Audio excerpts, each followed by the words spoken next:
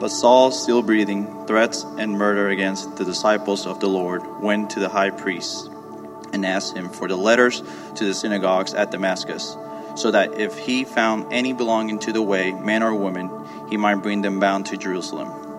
Now as he went on his way, he approached Damascus, and suddenly a light from heaven shone around him. And falling to the ground, he heard a voice saying to him, Saul, Saul, why are you persecuting me? And he said, Who are you, Lord? And he said, I am Jesus, whom you are persecuting. But rise and enter the city, and you will be told what you are to do. The men who were traveling with him stood speechless, hearing the voice but seeing no one. Saul rose from the ground, and although his eyes were open, he saw nothing. So they led him by the hand and brought him into Damascus. And for 3 days he was without sight, and neither ate nor drank. Now there was a disciple at Damascus named Ananias. The Lord said to him in a vision, Ananias. And he said, Here I am, Lord. And the Lord said to him, Rise and go to the street called Straight, and at the house of Judas look for a man of Tarsus named Saul. For behold, he is praying, and he has seen a vision, a man named Ananias come in and lay his hands on him, so that he might regain his sight. But Ananias answered, Lord, I have heard from many about this man, how much evil he has done to your saints at Jerusalem. And here he has authority from the chief priests to bind all who call on your name. But the Lord said to him, Go, for he is a chosen instrument of mine to carry my name before the Gentiles and kings and the children of Israel. For I will show him how much he must suffer for the sake of my name. So Ananias departed and entered the house. And laying his hands on him, he said, Brother Saul, the Lord Jesus, who appeared to you on the road by which you came, has sent me so that you may regain your sight and be filled with the Holy Spirit. And immediately something like scales fell from his eyes, and he regained his sight. Then he rose and was baptized, and taking food, he was strengthened. For some days he was with the disciples at Damascus, and immediately he proclaimed Jesus in the synagogue, saying, He is the Son of God. And all who heard him were amazed and said, Is not this the man who made havoc in Jerusalem of those who call upon this name? And has he not come here for this purpose, to bring them bound before the chief priests? But Saul increased all the more in strength and confounded the Jews who lived in Damascus by proving that Jesus is the Christ. Many days had passed, and the Jews plotted to kill him. But their plot became known to Saul. They were watching the gates day and night in order to kill him. But his disciples took him by night and let him down through an opening in the wall, lowering him in a basket. And when he had come to Jerusalem, he attempted to join the disciples, and they were all afraid of him, for they did not believe that he was a disciple. But Barnabas took him and brought him to the apostles and declared to them how on the road he had seen the Lord, who spoke to him, and how at Damascus he had preached boldly in the name of Jesus. So he went in and out among them at Jerusalem, preaching boldly in the name of the Lord. And he spoke and disputed against the Hellenists, but they were seeking to kill him. And when the brothers learned this, they brought him down to Caesarea and sent him off to Tarsus. So the church throughout all Judea and Galilee and Samaria had peace and was being built. And walking in the fear of the Lord and in the comfort of the Holy Spirit, it multiplied. This is God's word. You may be seated. Good morning again. Everybody doing all right? You're probably wondering, what the heck is Josiah doing? Singing and then preaching. That's because Ryan's a tyrant, I told you a couple weeks ago. Just joking. In actuality, we, as ministers of his church, leaders of his church, we value and we will put a strong emphasis on leadership, not just being in front of you, but among you and with you. And so we give each other a week off here and there. And so Ryan could just come and sit and receive this morning. Next week's my week off. And so, and I'll be with you guys and just singing. And I would really look forward to that. And so this morning, we are looking at one of the most paramount events in the book of Acts, Saul's conversion. And Luke saw fit, it was so important, Luke saw fit to document it 3 different times in the book of Acts. So here in the chapter we just read, but then also in chapter 22 and chapter 26. So I invite you, if you have a Bible, to go to chapter 26, verses 12 through 18. We're going to reference that and just kind of bookmark that, hold on to it, and it'll be helpful for you. I also want to preface that I don't have sermon slides this morning. I apologize. I don't mean to make light of that. I really am sorry because I know that's helpful, and so just wasn't able to get them done. So forgive me on that. But if we can all kind of zero in and pay attention this morning, hopefully we'll make this clear. And I believe God has a good work to do in all of our lives this morning through His Word. So this morning, the main thing that I want us to understand today as we see in this passage is that God's calling, His choosing, His drawing, His salvation, all of these things He's sovereign over. He's sovereign over these things. In biblical terms, it's God's election of His people, those He has chosen to call to Himself and to save them, to change them, to give them a new life. And I want us to see both the call of God this morning and the effects of God's call this morning as we look at what happened to Saul here in the passage. If you're here this morning and you're not a Christian, welcome. I'm so glad you're here. I commend you for being here. I believe it's not easy to step into a place like this, but I am so happy that you are here. For all of us, I want us to see God's mighty hand in electing and saving His people. To hear His authoritative voice in calling His people to Himself. And to see how this plays out in all of our lives. So setting the stage here for this chapter, let's answer first the question, who is Saul? Saul is Paul, the Apostle Paul. Some argue the greatest missionary of all time. He is the author of the letters to the Romans, Corinthians, Galatians, Ephesians, Colossians, Titus to Timothy, right? The majority of all of the New Testament. This is the Apostle Paul. He's also the guy in chapter 8 that we read about 2 weeks ago, who was there when Stephen was being stoned, and he approved of this execution. So what happened here? And we read this morning this big shift in this guy's life, right? But one thing to note, that Saul, his name did not change to Paul. Okay, so Paul is the Greek translation for the Hebrew name Saul. Same person. For context today, we'll use his Hebrew name because that's what Luke writes in. And one other thing I want to just preface with to kind of set this sermon up is this, that while I believe that this encounter is in general atypical to physically how God saves people, right? This isn't just a play-by-play of how God would save someone, right? Meaning that you probably, if you indeed are a Christian, have put your hope and faith in Christ, did not have a blinding light, audible voice type experience with Christ, right? So this is atypical in nature. However, it is certainly applicable to our lives, all believers' lives, and how God works in our hearts and spiritually to draw us to Himself in order to save us from our sin and ourselves. The first important thing to understand about this story is this, that God chose Saul. Saul did not choose God. Saul did not choose God. God chose Saul.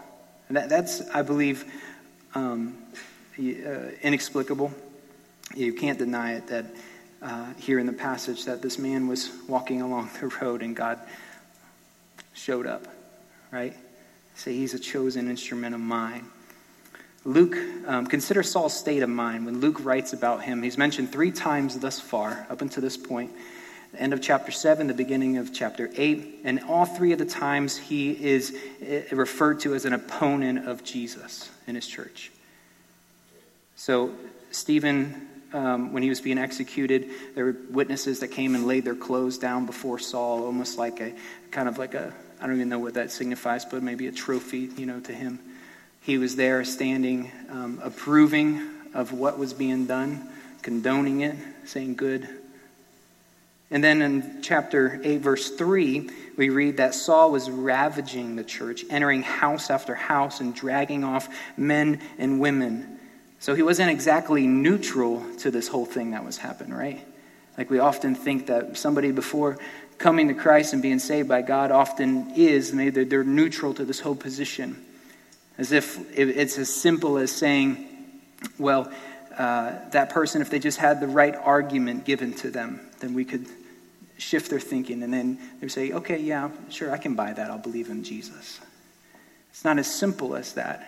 Although it was that for Saul, right? He denied Christ. He denied his work. He denied everything that was going on. But it wasn't so simple as just having the right argument for Saul to believe. It was something deeper in the recesses of his heart and what he was doing and why he was doing it.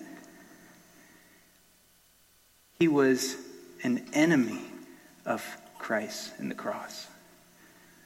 He was an enemy. The language used to portray Saul in chapter 8, verse 3, when he says he was ravaging the church, the word used there is to portray Saul as likened to a wild animal or beast. Like in Psalms 80:13, where it talks about a boar that enters a vineyard and it destroys the vineyard. But more particularly, the word is used often referring to a body that is mangled by a wild animal. Saul was ravaging Christ's body. He was out of control. He was hostile to this new way, to Christ and his church. Here in chapter 9, verse 1, he says what? Saul still breathing threats and murder against the disciples of the Lord. He was still breathing these threats and murder and evil. And, maybe some of Saul's followers kind of lost a lot of their motivation in this purpose that Saul was about, perhaps. But not Saul. He was relentless, right? He's going after him with everything he's got. The word here for breathing is actually breathing in, interesting enough. So it kind of denotes that Saul was spewing out so much hate and violence against the Christians that he began to create an atmosphere around him that's all he was taking in. He was spewing out so much evil that he could not breathe in this hate and violence. As much as he was putting out, he was receiving himself. Not only that, but he went to great lengths to see that these new Christians were done with, right? He traveled to Damascus. Damascus was 200 miles away from Jerusalem. So I did a little plotting on a map. If you went to 50 and you got onto I-4, so started I-4 at 50 and went east all the way up to 95, and you went north and you kept going, you would have to head all the way to this little town called, what's it called? I'm going to find it. Hickory Bluff, Georgia. I couldn't remember that. Hickory Bluff, Georgia. Some good old boys are in Hickory Bluff, Georgia. That'd be about 200 miles away, right? Walking, it would take you 70 hours if you walked the 24 hours a day straight, so about 3 days. But more than likely, you'd spread that out, to rest and eat, and so 5 to 7 days. So about a week's worth of a journey to get to Damascus. And, we understand that this was a lot more common for people back then. People traveled by foot all the time. But Saul really, we know, didn't have any other reason to go to Damascus except to just go get rid of these people. So he went to great lengths to be able to do such a thing. And also a really interesting thing to point out is that Saul, obviously, he saw the women in the ministry of Jesus just as involved in spreading the good news and the ministry of this word as the men, because he made it a point to silence them as well. So Paul was going to make sure that every single person was done with. There would not be a single person surviving after this. And you may say, considering all this and what Paul's state of mind is and what happened to Saul, you may say, well, Saul still could have rejected Christ. Maybe. Yeah, I think it's a good argument, But I think the question is more on this, that would Saul have still rejected Christ? Because it comes down to the will of man. Would Saul in his will have rejected Jesus? The main reason I don't believe in complete free will, especially as it pertains to salvation, is because I believe Scripture is very certain in saying that none of us in our own will and our own accord would come to Jesus. Just based upon our own selves would make our way to Christ. But I believe the exact opposite of that. Jesus in the Gospel of John, he says very directly, he says that no man can come to me unless the Father draws him. No man can come to me unless the Father draws him. And so we see here is a drawing of God to Christ in Saul's life. That Saul's will was not to, in his own state of mind, come to Jesus. But God, in his loving kindness, breaks this man's will and intervenes in this man's life in order to show him and to stop him. Although at times severe, God has a very kind way of bringing us to himself, doesn't he? It's often severe and often traumatizing, but he has a kind way of stopping us in our tracks. And when we encounter the real and unmerited grace of God, it's irresistible. When we come face to face with this, I believe it's irresistible. Do you think that Saul would have believed anyone that might have told him that he would be part of the number of the people that would be persecuted for the sake of Jesus' name? No, it's doubtful, right? It's very doubtful, but yet we see the unexpected happen here. Read with me in verse 3. Now as he went on his way, he approached Damascus, and suddenly a light from heaven flashed around him. Saul, Saul, why are you persecuting me? So days into the journey, Saul and his companions are struck by this light. And the risen Jesus is standing before him. So this wasn't some kind of hallucination of Saul. Right? This wasn't the ghost of Jesus. This was the risen Jesus standing before Saul. We know he was physically there because in chapter 22, Saul says, I saw the righteous one.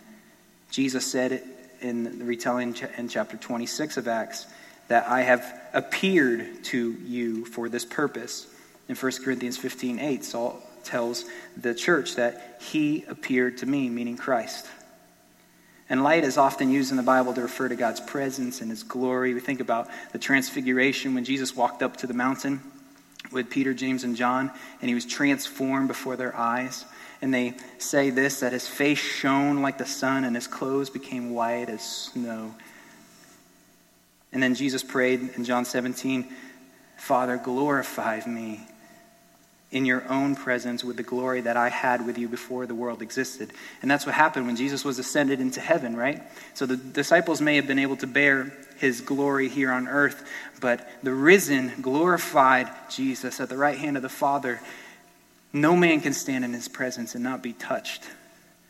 No man comes away untouched by the risen, glorified Jesus. So while those who were with Jesus with Saul during this time did not hear his voice, they all fell to the ground prostrate. And it was Saul who heard Jesus speaking to him in Hebrew, Saul, Saul, why are you persecuting me? Chapter 26, verse 14 adds in this, if you read it.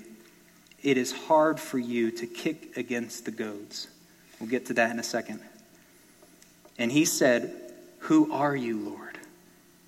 And he said, I am Jesus, whom you are persecuting. So disoriented by the light and doubtless scared for his life, Saul responds with the only reasonable question, who are you, Lord? He hears this divine voice, and this divine voice is accusing him in this moment of victimization. You persecuted me. Who are you, Lord? And Jesus says, I am Jesus. And on his response, Saul knew exactly the severity of his actions, that he persecuted Jesus.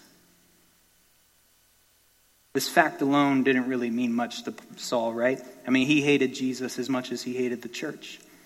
But it was likely that Saul was there when Jesus died. If not, he was given a direct account of what happened at that event. And so to see him standing before him now is an entirely different thing altogether. Who are you, Lord? I am Jesus, whom you are persecuting. As sudden as this all seemed to Saul, it was anything but sudden for Jesus. So in God's sovereignty that we talk about, over drawing Saul to himself, we must see that this was not a sudden event and Jesus just said, hey, this would be a good idea. Let me step in. No. Anything but that. Saul may never have met the Godson Jesus, but God knew Saul very well. And the great hound of heaven was chasing him down into this moment, just as he may be chasing some of you down even now as you sit here. That he is relentless in his pursuit. And he says these words, and Jesus says in chapter 26, verse 14, it is hard for you to kick against the goads. The goads were these long, sharp sticks used to move heavy animals along when they weren't moving, right? They would prod them and get them to go where they needed to go. And so Jesus is making it very clear to Saul that I have been working and leading you to this moment. You may not have seen it, but you're here for this reason and this purpose. It's hard for you to kick against them, but you will not kick against them anymore. The goads were the miracles that Saul saw and he heard about. It was the boldness of the apostles that he saw and the thousands being drawn to the apostles. It was when Stephen was being executed and he heard Stephen's word, Father, do not hold this against them. He dismissed it and he said, that'll shut them up. But yet again, the final goad was that it did not stop. God's people continued to grow. They continued to become even more bold in their witness. And Saul was dismissing it. He was kicking against it. And Jesus was tenderly showing him, leading him, Saul, you can't deny this any longer. So he steps on the scene and he throws him to the ground. And in a blinding light, he disorients him. Don't you see that God in his kindness did not allow Saul, his enmity with God to be something that he would hold against Saul? But no, he steps into Saul's life in order to rescue him. Even though Saul didn't deserve this. Saul did nothing to deserve this kind of act from God, this kind of graciousness from God. Again, while you may not have had or ever will have an experience in the physicality like Saul had with Jesus, those who are born again have nothing short of the same experience spiritually. That we are all enemies of God. If God had not saved you from your sin, then you're an enemy of his because of your sin. Although your sin condemns you to eternity and separation from him, God graciously works around you to prod you, to draw you to himself. And he does this not because he needs to, or he needs you, but because he takes great pleasure and delight in sharing himself with the world. God takes great delight in sharing himself with the world. Indeed, there is no greater gift to the world than the relationship with its creator. And when God does meet you, he does not leave you empty-handed. He gives you the greatest gift of all, his very self. He gives you all of him. There's a biblical term called being born again, or the new birth. And if this is new to you, that probably sounds super strange, maybe even crude or vulgar. It definitely did to a man named Nicodemus that Jesus was talking to. You know, Jesus said, if anyone wants to see the kingdom of God, he must be born again. And Nicodemus responds with, how can a man who is old be born again? Was he going to get back into his mother's womb? So, I mean, it's a strange concept. And if it's not new to you, it's not unlikely to that it has lost its beauty or its gravitas, that it's weightiness to it. That we were once something that we are not any longer. You know, I think about my kids when they were born, and I remember both of them as soon as they were born and seeing them and their eyes open and them seeing me for the first time.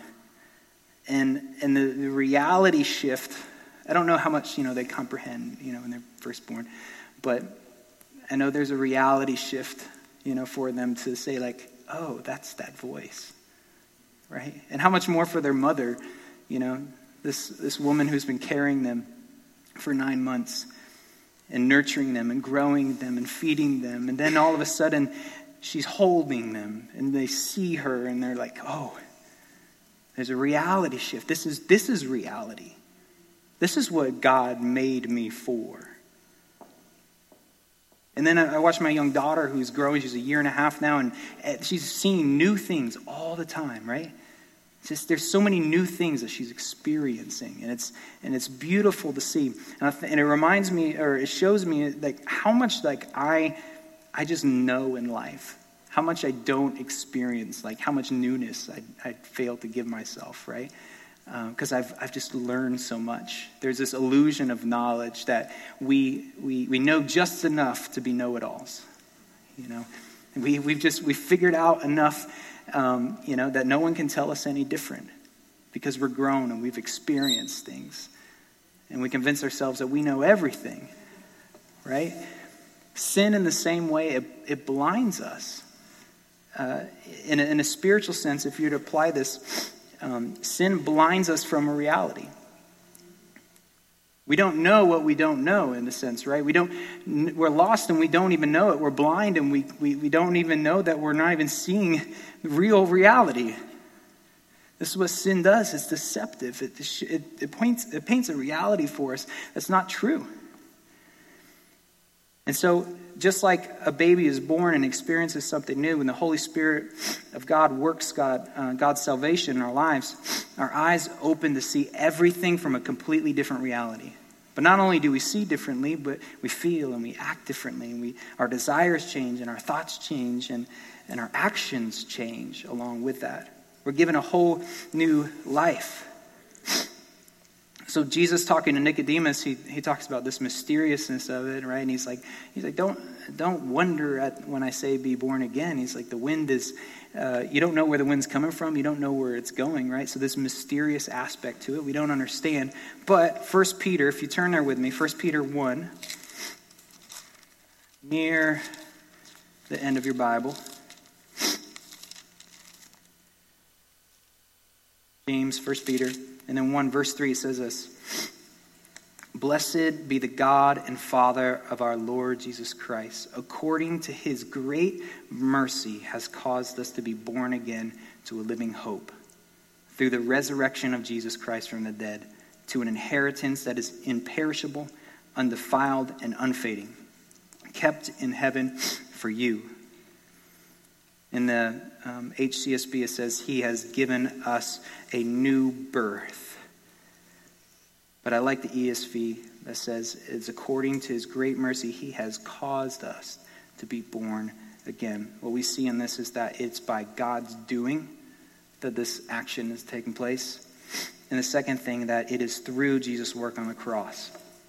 It is through Jesus' work on the cross. Last passage, just to explain this a little bit further, is and it's to understand this, that this new birth is complete newness. 2 Corinthians chapter 5, Paul says to the church, from now on, then, we do not know anyone in a purely human way. Even if we have known Christ in a purely human way, yet now we no longer know him in this way. Therefore, if anyone is in Christ, he is a new creation.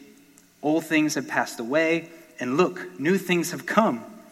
Everything is from God, who reconciled us to himself through Christ and gave us the ministry of reconciliation. So there's a mysteriousness, this miraculous event that happens where we are changed from the inside out. We're given new thoughts, new desires, and it's as mysterious as knowing where the wind comes from or where it goes. Yet we see that it's necessary to have part in the kingdom of God. And how we have this is by God's doing, by his working through Jesus on the cross, who gave us the ministry of reconciliation. When this is done, it is done, and we are completely new creations. The old is done away, the new has come. So Christian, you are alive and new and awakened to all that God has for you because of what he has done for you in Christ by his Spirit. This is the reality that we must capture and hold on to as Christians, because when we are facing trials in life, when we're just busy and we're just going and doing our own thing, then we get so confused and lost in life because we forget that this was I'm not meant to live this way. I've been born again. I have a new reality. I have a new life ahead of me. That's why we remind ourselves of the day that is coming when we sing songs. That's why almost all of our songs have something about the day when we will be with Christ, because we remind ourselves that this is not our home, that we're sojourners here on this earth, venturing to our home to be with Jesus Christ. So I want to point out 3 different things. 8 minutes. 3 different things that we pull out of here that happened to Saul and are applicable for all Christians when they are given this new birth. Okay? Everybody still with me? All right. So the first thing is this. Saul was given a new fear of the Lord. In this encounter, Saul was given a new fear of the Lord. Fear of the Lord to the Christian, to the one who is in Christ, is no longer about dread or terror, right? It equates to reverence. Now, for those outside of Christ, dread and terror are appropriate. But in Christ, there is no dread or terror. It is reverence for God and who he is. Fear is useful to us. Garen, and he taught on the sermon of Ananias and Sapphira in chapter 6, and he did a phenomenal job at unpacking how fear is useful. And so I encourage you to go back and listen to that. It's on our website. I'm not going to unpack it here, but for the sake of here, I do want to point out a couple things. And my son often asks me, I don't know why he asks me all the time, but he says, "Dad, is that animal bad?" I'm like, "No, buddy. There's no such thing as a bad animal. God doesn't make bad things. That animal is dangerous. Like, that animal will hurt you. It might even kill you. But the animal is not bad." Oftentimes we see things that we fear and we equate them to evil, right? But not everything that we fear is evil. Fear is useful to us. It actually keeps us from danger. God uses fear to bring his children back into a place where they ought to be in obedience with him. So fear is useful. It's used all the time.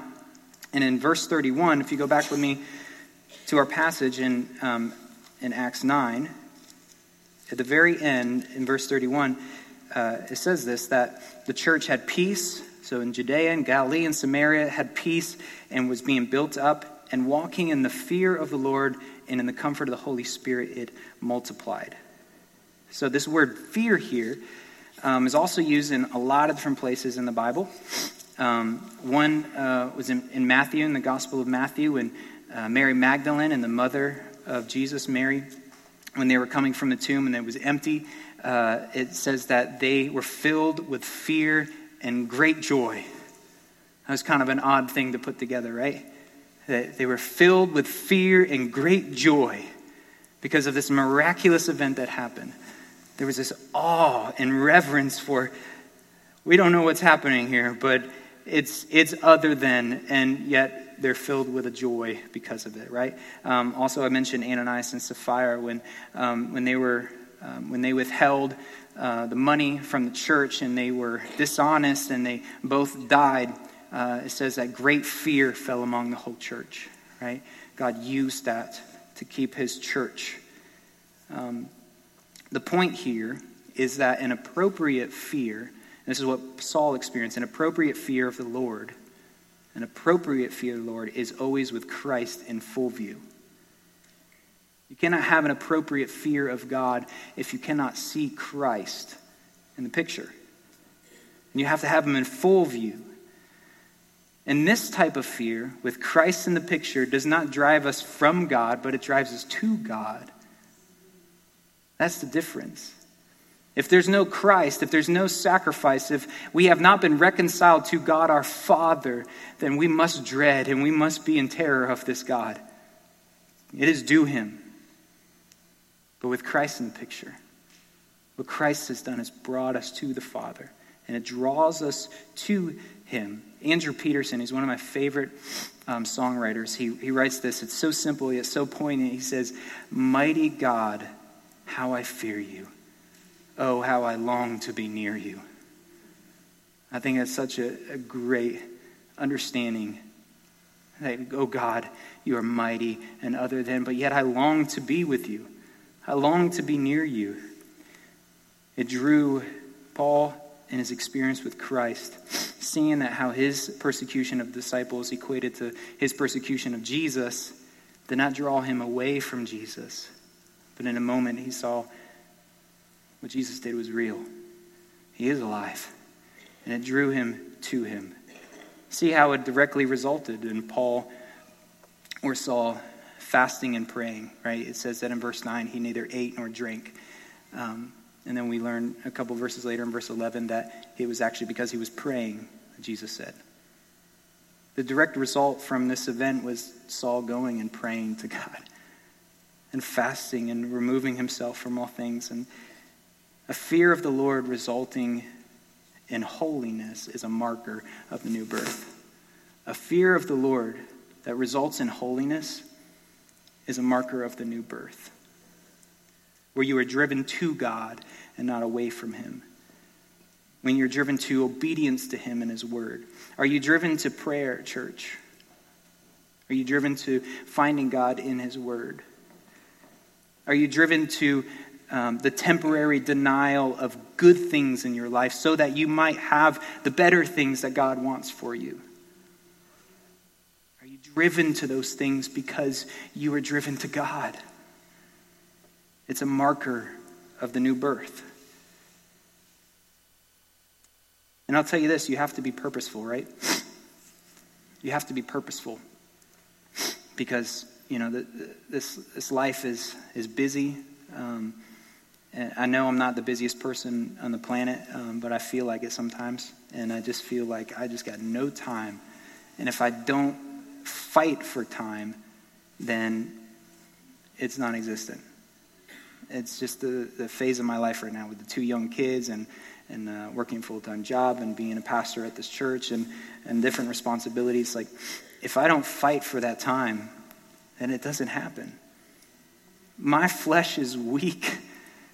And so I have to order myself. I have to order my morning. Scott was so gracious to me when we were meeting with me, Ryan, and Scott, and early in the morning one day, and I was talking about how it's just difficult for me. It's just hard for me to want this right now, to get up and prioritize this time in my life. And Scott was like, he's like, you can't just start by just having a cup of coffee and thinking. No, you have to order your thoughts. There's purpose. You have to be purposeful and intentional with it. And that was a gracious thing, Scott, for you to remind me of. And it's true.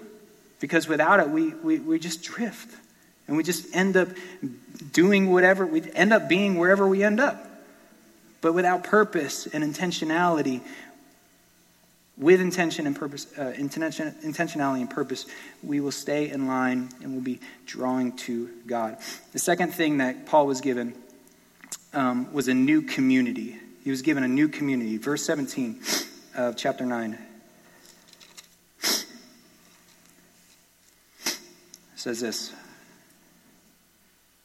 So Ananias departed and entered the house, and laying his hands on him, he said, "Brother Saul, the Lord Jesus, who appeared to you on the road by which you came, has sent me so that you may regain your sight and be filled with the Holy Spirit." And immediately something like scales fell from his eyes, and he regained his sight. Then he rose and was baptized, and taking food, he was strengthened. For some days he was with the disciples at Damascus. The people that Saul persecuted became his family. What an amazing event. The people that he persecuted became his family. I think one of the most just profound things that are said in this whole passage, maybe even the whole book, is Ananias coming to Saul and he says, "Brother Saul." The first Christian that this man ever interacted with that we know of, apart from him persecuting the Christians, was Ananias coming. He laying his hands upon him and he says, "Brother Saul, brother." A commitment to Jesus' body, church, is another marker of the new birth. A commitment to each other. 1 John 4:7, John tells us that love is from God, and whoever loves has been born of God. In a world that has become more and more polarized, there is such a desperate need for our love for each other to be radical. The definition of radical is this. I love this. Affecting the fundamental nature of something. It's radical. Ananias' obedience to the Lord to love Saul, despite his wickedness, and even in the face of Ananias' own fear of Saul, was the radical work that shifted the fundamental nature of this man. And I believe that wholeheartedly. Consider if Ananias had not gone to Saul, would Saul have ever become part of the disciples in Damascus or Jerusalem? Would he still have ended up being a part of the local church? You can make an argument to say no. I believe more and more that what God is leading his church towards is what he's always led his church towards. It's a radical hospitality. It's a radical love for each other. Third thing is a new mission. A new fear of the Lord, a new community, and a new mission. Verse 15. But the Lord said to him, "Go, for he is a chosen instrument of mine to carry my name before the Gentiles and kings and the children of Israel. For I will show him how much he must suffer for the sake of my name." Like a master in the school of music and instruments, God carefully chooses one to carry the melody, while another to support with the harmony, and building one upon the other, he creates a symphony of music to showcase his great and marvelous works to the world. This is his church, and this is how he's chosen to be. He's chosen her to be this symphonic vehicle of good news to the world. Saul was one instrument chosen by God. I'm another instrument. You, Christian, are another instrument chosen by God to display his marvelous works to the world, to sing a song that is greater than any other. Jesus said to Saul in chapter 26 again, and this in verse 16, "For I have appeared to you for this purpose, to appoint you as a servant and a witness of what you have seen and what I will reveal to you." Not much different than you and I's call. To be a witness to what we have seen God do in our lives and what God is going to reveal to us in the days ahead. And what does it mean to be a witness? The two things that Saul set out to do, as soon as he left, he preached these two things. He said that Jesus is the Son of God and Jesus is the Messiah. Jesus is the Lord. Jesus is the Savior. It's our message today. The reality of what God has called Saul to was dangerous. Okay, this was at the cost of risking his own life. He fled twice, from Damascus, then to Jerusalem, and then from Jerusalem, he fled to, I forget the name of the city. He had to flee again because people were trying to kill him because of what he was preaching. The reality is it was dangerous. And the reality is that what God has called you to, Christian, it might be that dangerous. It just might be. Have you counted the cost, and will you go regardless? That's the message for us in that.